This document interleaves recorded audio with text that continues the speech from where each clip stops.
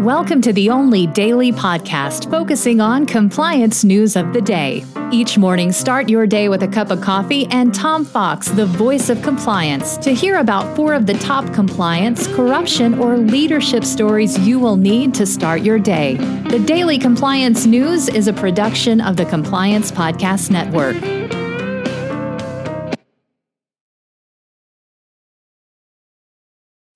Daily Compliance News for June 15, 2021, the Father and Son edition. We begin with that lead story.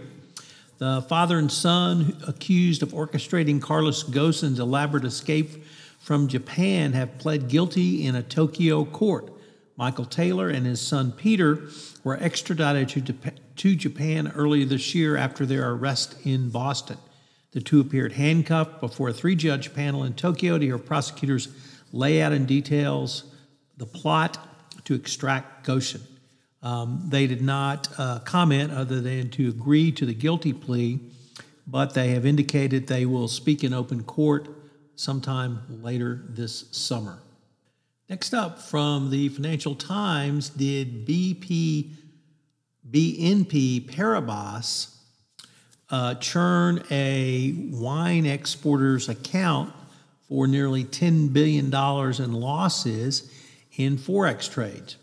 The bank is facing allegations that its traders missold billions of euros of loss-making Forex products to Europe's largest wine exporters. It's expanding a widening controversy that has also enveloped Goldman Sachs and Deutsche Bank.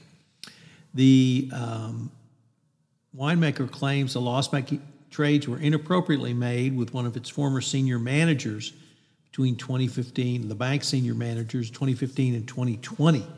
BNP is one of several banks facing such complaints. Deutsche Bank has launched an internal investigation of alleged mis-selling as well. So lots of banks continuing to be in trouble, this time over alleged inappropriate Forex trading.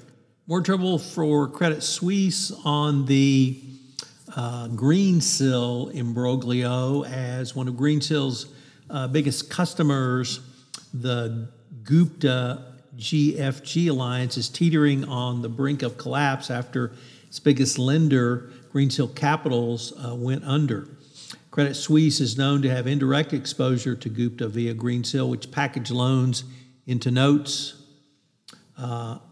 And when Greensill collapsed, Credit Suisse was confronted by the fact that a big slice of the debt may have been bad, including the loans to GFG. What was not widely known until now, however, is that Credit Suisse also has a direct relationship with Gupta. A string of former executives at the Swiss lender have revealed how its private bankers and global leadership courted the metals magnate, offering VIP treatments extending far beyond a trip to San Moritz. So the revelation that Credit Suisse handed Gupta everything from a mortgage on his mansion to private audience with its then chief executives will no doubt further anger the bank's customer, who face potential billions of dollars in losses from potentially inappropriate activity by the bank. Our final story comes from the Wall Street Journal, and it is about the Lordstown Motors Company, which had a significant hit based upon a thorough report from a well-known short seller.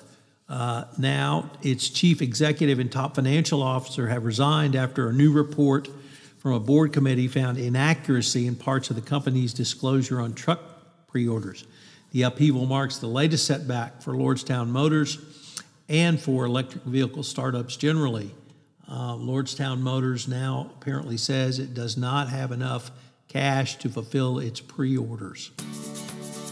The Daily Compliance News is a production of the Compliance Podcast Network and a proud member of C-Suite Radio. Thanks so much for listening. I hope you'll join me again tomorrow.